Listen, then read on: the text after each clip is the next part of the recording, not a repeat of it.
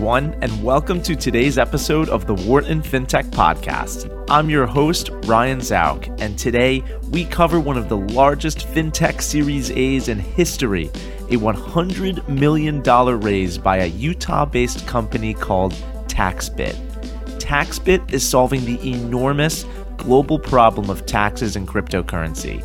They offer a suite of products for consumers, enterprises, and governments to easily aggregate and analyze crypto balances, generate and review tax forms, recommend tax loss harvesting strategies, and more through their API suite and software. Whether you're a platform that needs to issue 1099s or a user that needs to report their taxes, TaxBit's tax software unifies this process. We've placed a discount code in the episode link as well in case you're rushing to hit that May 15 deadline.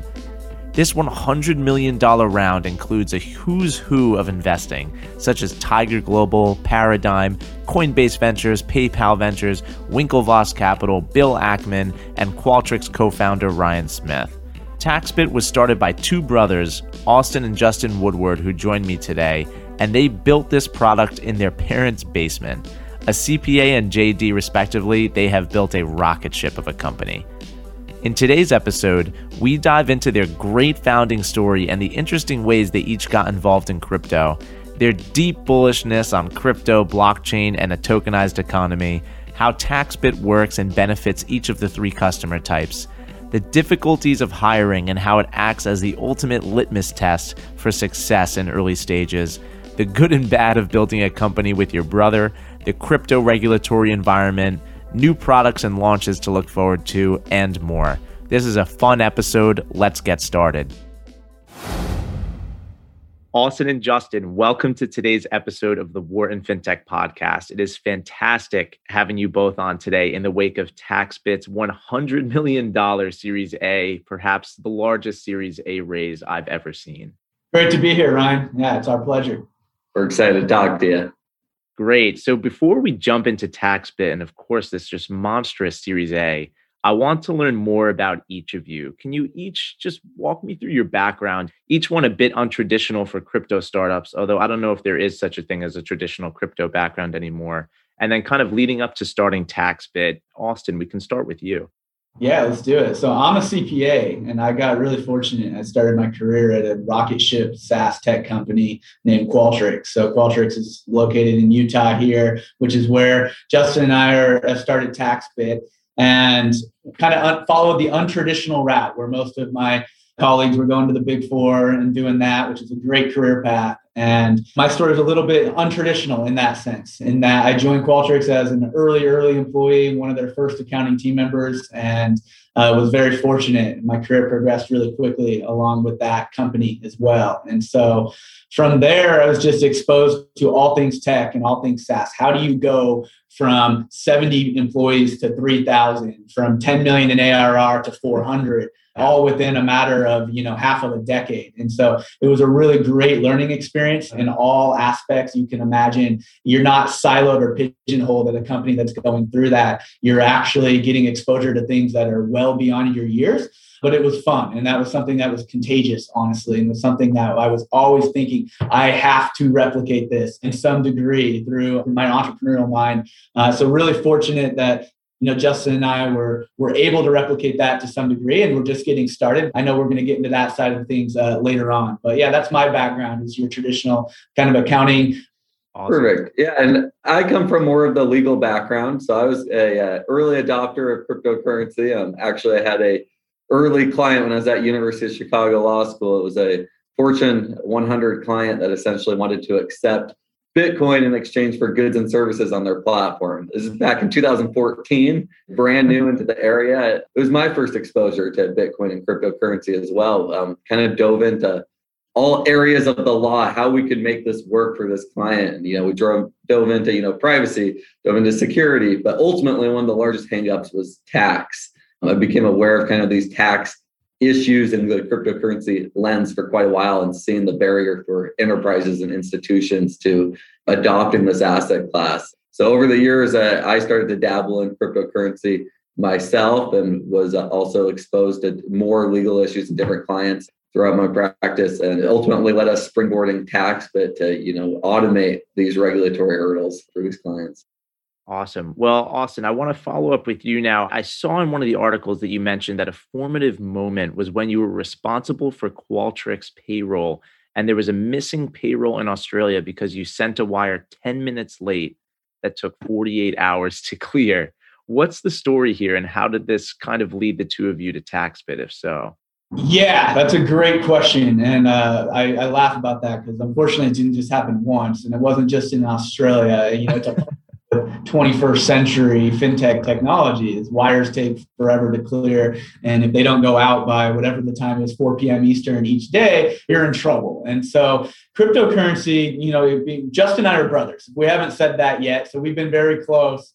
And so we were always talking, him being on the legal side, me on the accountant side. You can call us a little bit nerdy, tax attorney, CPA. So we're always talking about, hey, wow, what is this technology? And all of our spare time, like at night, we were just researching. And right away, it was really evident that this is something that can disrupt fintech in a way unlike anything perhaps in our lifetimes. That's my hypothesis. And so the few things that stuck out to me was the first is what you just said, instantaneous cross-border remittances. That's an enormous problem, moving things from point A to point B, especially cross borders. It takes a lot of time and a lot of clearinghouses and a lot of middlemen verifying the transaction. Well, blockchain, crypto, all of that happens trustless, intermediates through, algorithms on, mining networks and other things. So that was really disruptive. The second thing that stood out to me was just reducing or eliminating eventually the middleman on transaction fees. It was mind-boggling to me to see all of the fees that banks and brokers take on moving things or swapping things from point A to point B once again. And so right away, I'm like, oh, wow, this can reduce the cost of transactions. The third thing was being able to tokenize real assets, such as real estate, and put them on a blockchain, underlying ownership in an LLC or other vehicle, and make these real estate vehicles accessible to everyday people, not just high net worth accredited individuals, not to mention the liquidity problem that's just solved. And so we have clients that are dabbling in that space right now. It's incredible. And I think we're at the very early innings of seeing what I'm phrasing a tokenized economy where everything is digitalized, fractionalized, and able to be moved and backed by a token. And then I should add one other is the fourth, and that's just the inflationary problems that we have in impoverished countries and other things. And cryptocurrency can really act as a more solid alternative currency in a lens. I know in America, we have it really good here with the Federal Reserve, and whatever your thoughts or opinions on the Fed are, I know that those vary, and that's not the topic of this discussion. But in other countries, unfortunately, they don't have it as well. And, it's really hard to even make ends meet because your paycheck is inflating the cost of goods. The purchasing power just reduces almost overnight. And so I'm really excited about the asset class. And those four, use cases are what led Justin and I to talk about this and say, wow, we have to enable this asset class. Tax and accounting is a big barrier to it. We have to help this asset class go mainstream. Yeah, I absolutely agree. And, so I'm half Lebanese and I have a lot of family that still live and work in Lebanon. They've grown up there their whole lives and don't want to leave. But over the last 2 years, for those that haven't been following, Lebanon has been going through a very severe economic crisis. And this really came to a head in 2020 with COVID and, of course, the horrific Beirut blast. So their currency just got completely devalued. I mean, the inflation was insane. And on top of this, there was, objectively horrific mismanagement by this Lebanese central bank and a lot of the financial institutions, and people that were trying to audit them kept getting shut down. There was one compliance manager who was found killed.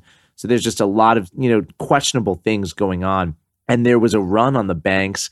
And then, the government imposed a limit of, I think, the equivalence of about $250 a week that Lebanese citizens were allowed to withdraw from their banks. And they couldn't get their money out. And it was just a disaster.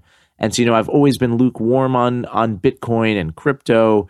And, I wasn't sure about it. And then after this use case, how it could potentially help problems in Lebanon really opened my eyes. And so, we're all very bullish now on cryptocurrency. And, for this boom on that point, So, a lot of people are speculating and trying to, strike gold on the next big coin. But here at TaxBit, you all are building the picks and shovels for this gold rush. So with that said, what exactly is TaxBit? What problem is it solving, and what is it trying to do for both consumers and the enterprise? Yeah. So very early on, TaxBit started as a consumer product, B2C. We're helping, thousands of users fill out their everyday, tax forms, their IRS 8949 tax forms. But we quickly became aware that, this model's broken in a way. It's a bottom-up model where, users have to go figure out their taxes themselves. And in all transparency, it's a complicated endeavor to try and figure this out. So our consumer product makes this as simple as possible. You can go connect your exchanges, link everything up, and download your tax forms right there. We've also became, through our work early on, we identified a massive problem in the information reporting scheme. And so we've also brought this technology straight to the brokerages and the exchanges themselves. So the exchanges can now provide their users with actually relevant useful tax forms that they can, hand to their CPA and good to go. Similar to the equity world. So Austin, fill in anything on that end as well.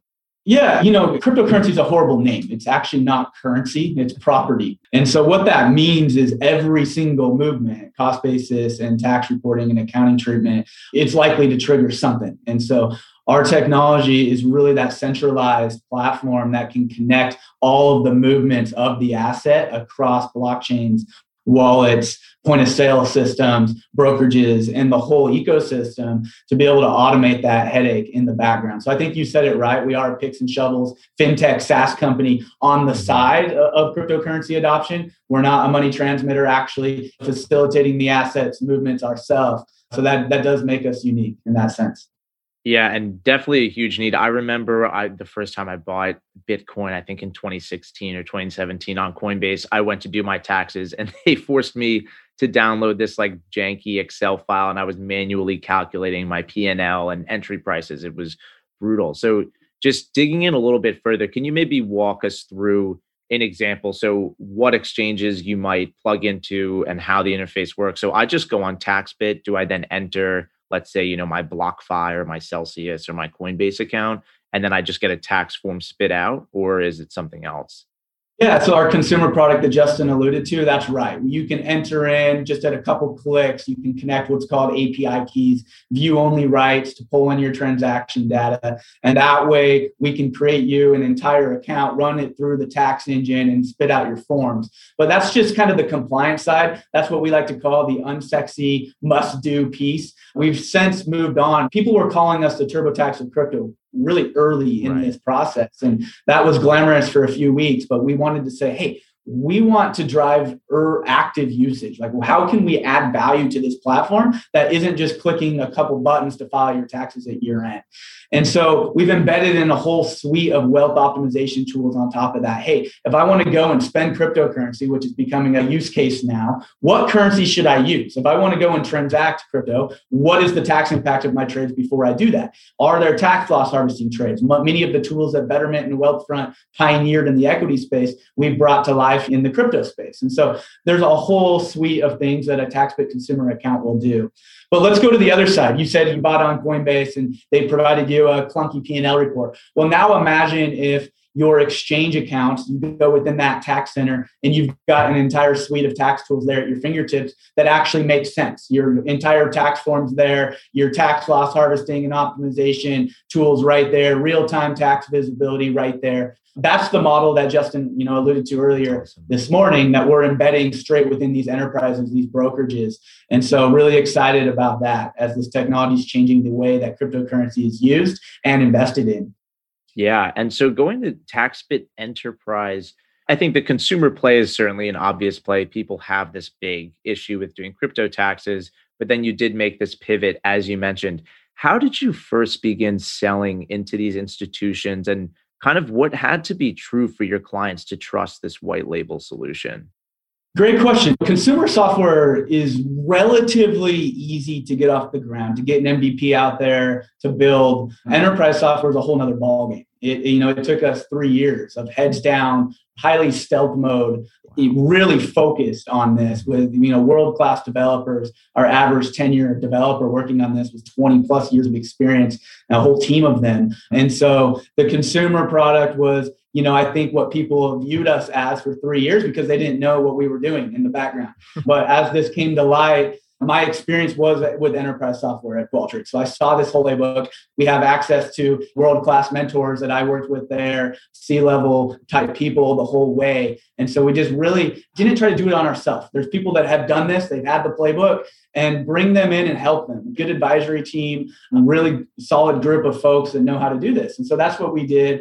And then it's all about building relationships, right? And so, we don't have a big sales team. I'm the company's only salesperson today. That's changing really quick here. But it was spending a ton of time with these brokerages and with these partners of ours and trying not to guess, but rather get their feedback on what exactly it is that we should build in order to make sure that we hit the mark. And so there's a long playbook of going up market and building enterprise software. It's really complicated, and it's not prescriptive either. Every company can, tailor it to their product and their needs. It's not like there's a checklist that you have to go in this order. It's a lot of trial and error, and it's just staying close with your clients is the most important thing.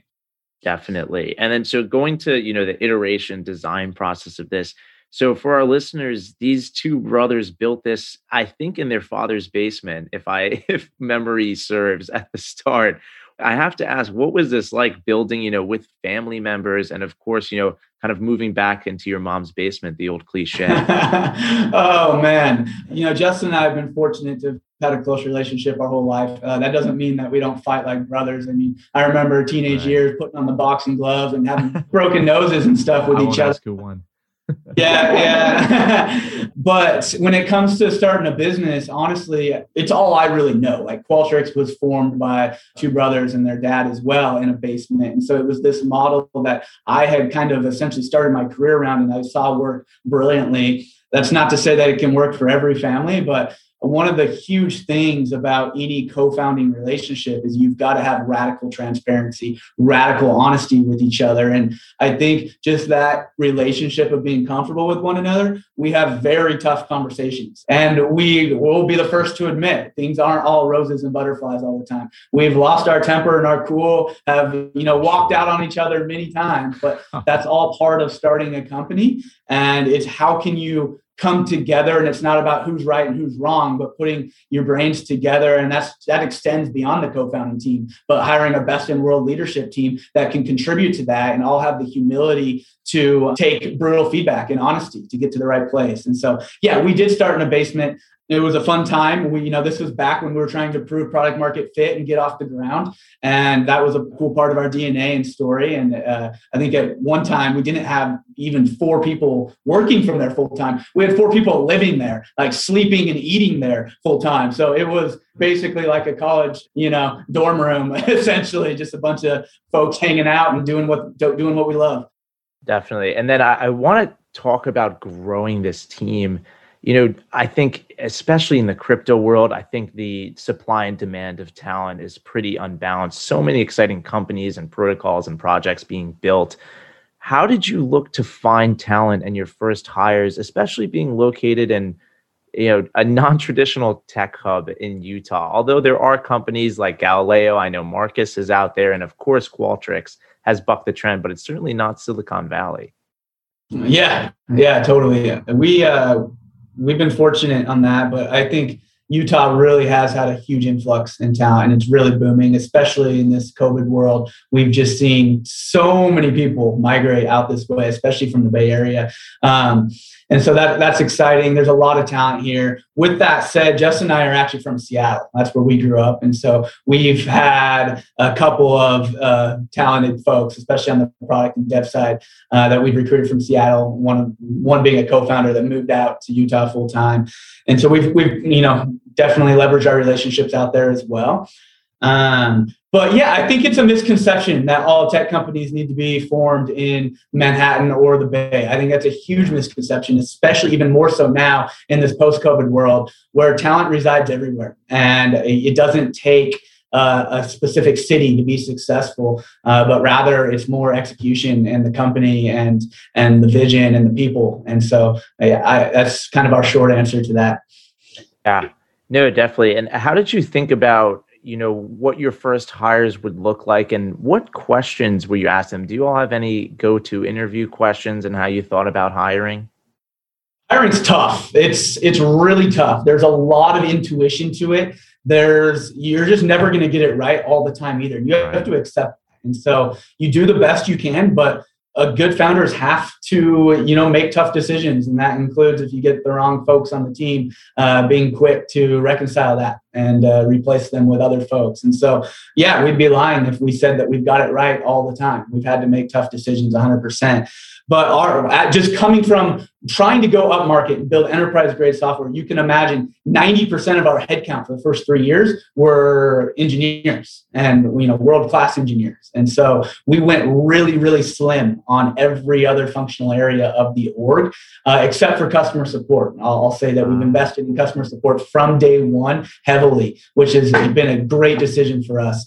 But other than that, it was, okay, we're going to do more with less in other areas. That includes sales and marketing and legal and finance and, had to wear many hats across all of those areas. But engineering and customer support is where we put in all of our resources for sure. And how did you source these hires? Was it a headhunter or LinkedIn?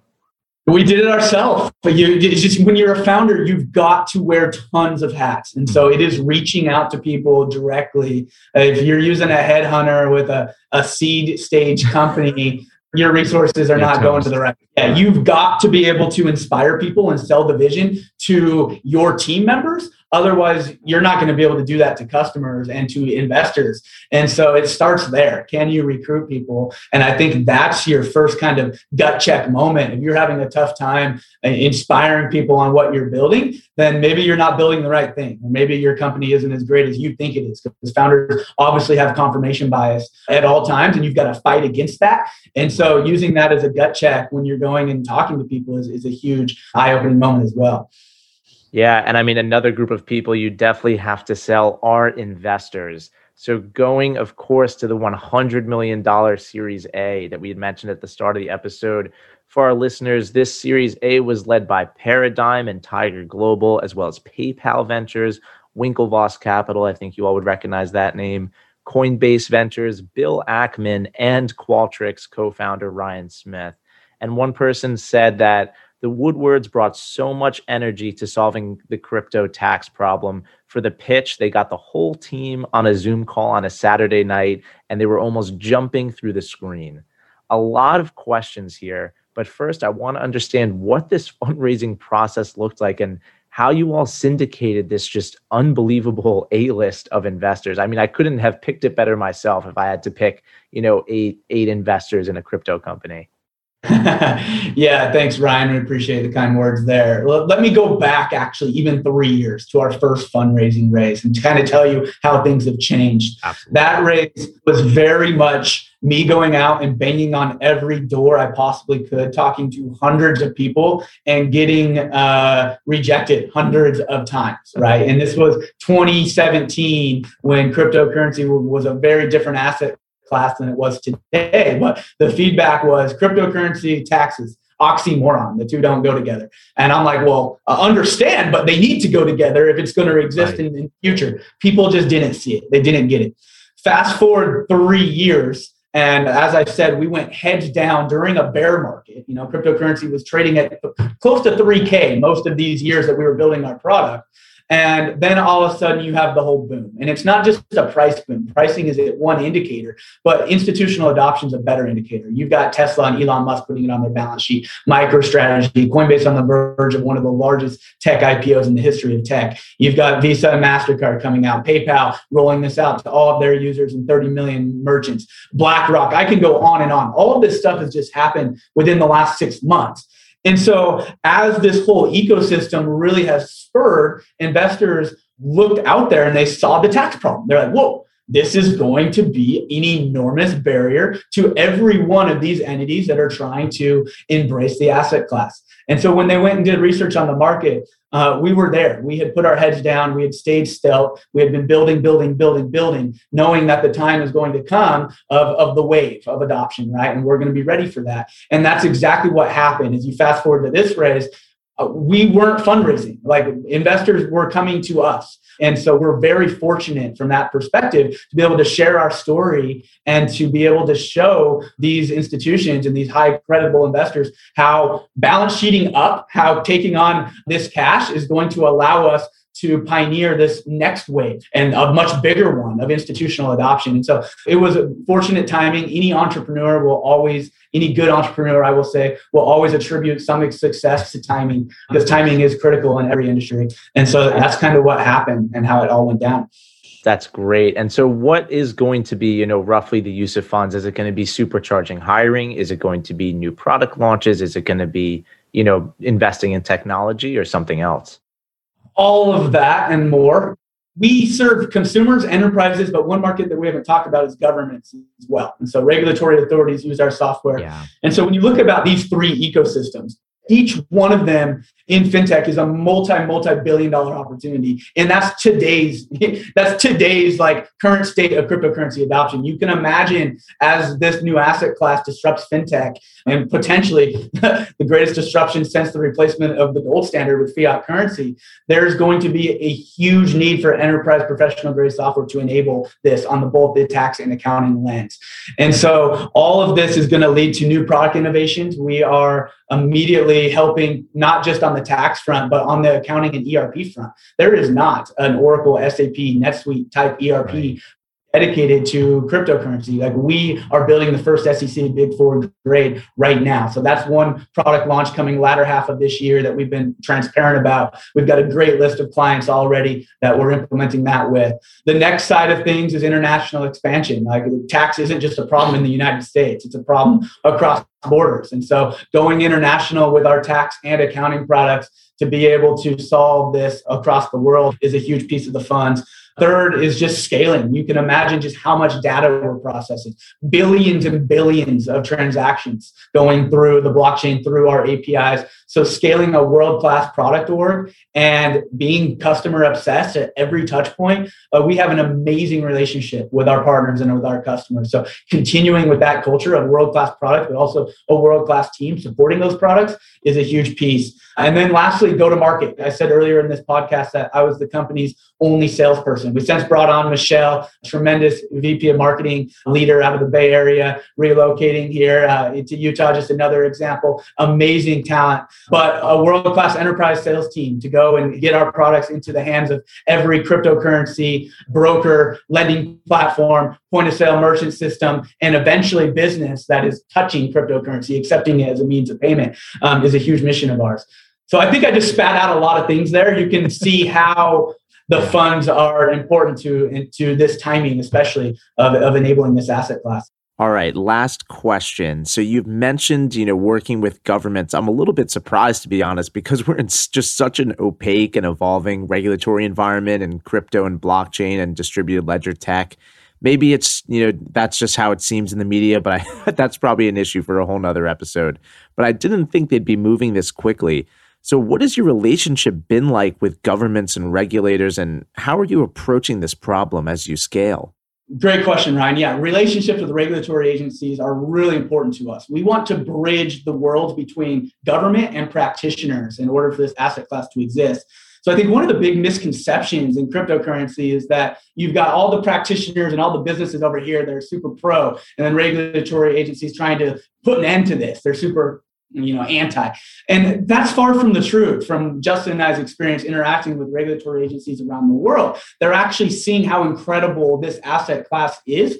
There's just some foundational backbones that have to be in place, such as how can we eliminate money laundering and tax evasion? And those are the two things that society has progressed so far in the last 100, 200 years, that we just want to continue with this wave of a new asset class. And so we've worked very closely with the regulatory agencies across borders in order to, one, educate each other. What are they seeing? What are we seeing? And two, how can technology solve those problems, money laundering and tax evasion at scale? That way, this asset class can deliver those benefits to society that we talked about earlier on the show. And so, yeah, the government market, it's a core market of ours. Absolutely.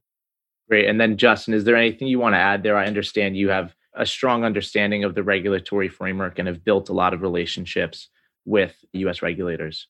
Yeah, it's just very important to stay close to regulators. Part of our services is we've resolved thousands of audits, and that's what we do. We work from the ground level, working with regulators, working with taxpayers. So we understand these issues closer than almost anyone. And so that communication stream and those relationships are very important.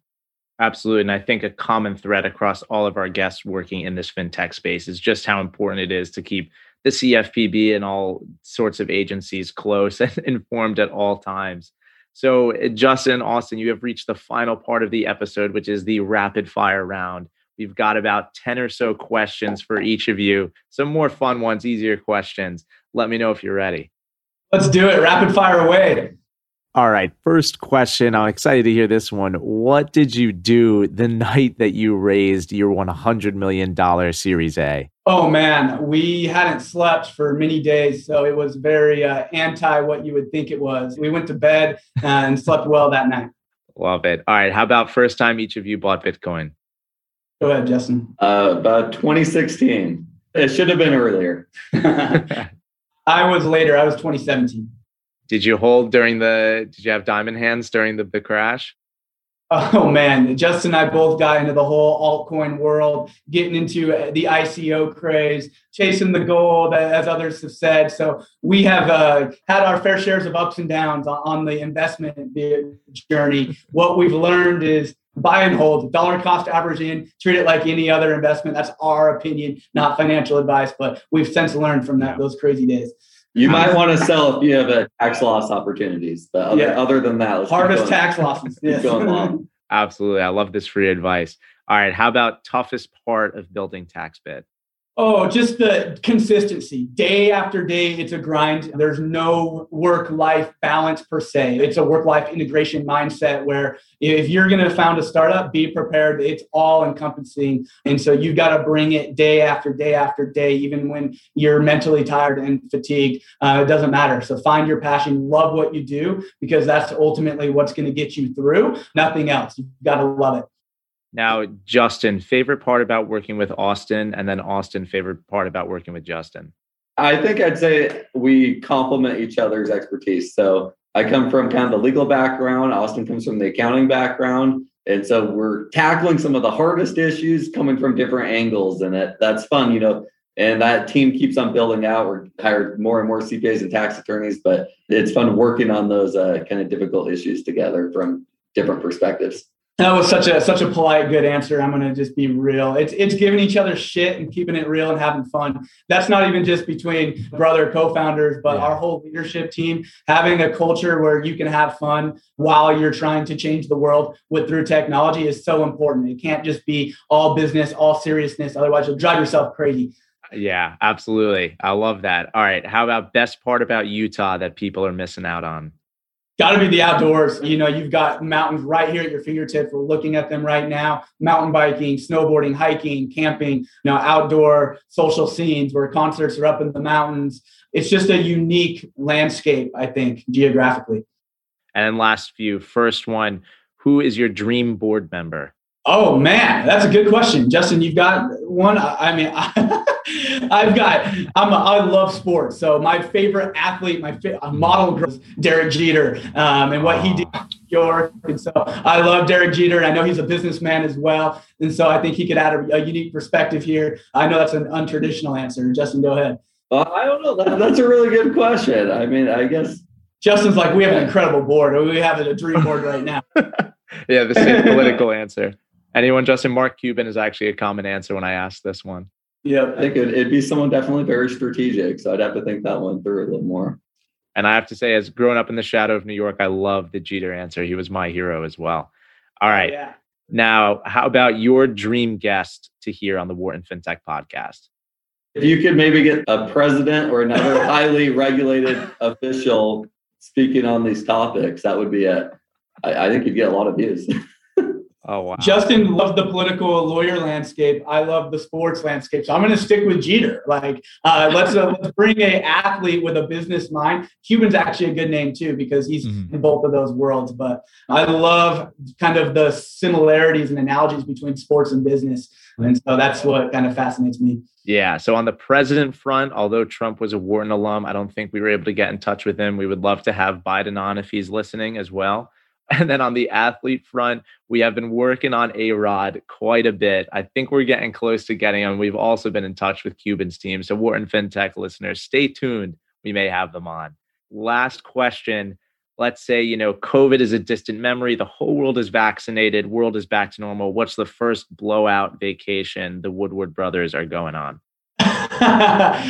This is going to sound like a horrible answer. I can't wait to go and have dinner and drinks with our partners and clients again. Like, I was traveling to the Bay in Manhattan every week. And these were some bonding moments where these people have become, best of friends. And so I'm really excited to go back to the big cities and just have society open up, because business is about relationships and it's friendships. And these relationships are going to last well beyond the lens of time of even the businesses that you are in. I've seen that with Qualtrics. I have a whole alumni network that we stay close with and all of the partners and clients there. And so that's just one thing that I love about business in general, are the people that you meet all around the world. Justin, is that going to be your answer too? We're quickly growing international. And I think I'm excited to go to some of these places that we're expanding to next. Well, Austin, Justin, it was fantastic having you both on the podcast today. It was great having you on in the wake of this Series A, and we are very excited to share your story with our listeners. Appreciate you having us, Ryan. Great podcast. We're big fans of what you're doing. Thank you for listening to today's episode of the Wharton FinTech Podcast. If you like the show, please consider leaving us a review. And if you're looking for more FinTech content, subscribe to our podcast channel and find us on LinkedIn, Instagram, Twitter, and Medium at Wharton FinTech. There you will find articles, videos, and much more analyzing all aspects of the industry. I've linked our accounts in the episode description. I would also like to thank our editor, Rafael Ostria, for his incredible work on our episodes. Signing off, I'm your host, Ryan Zauk.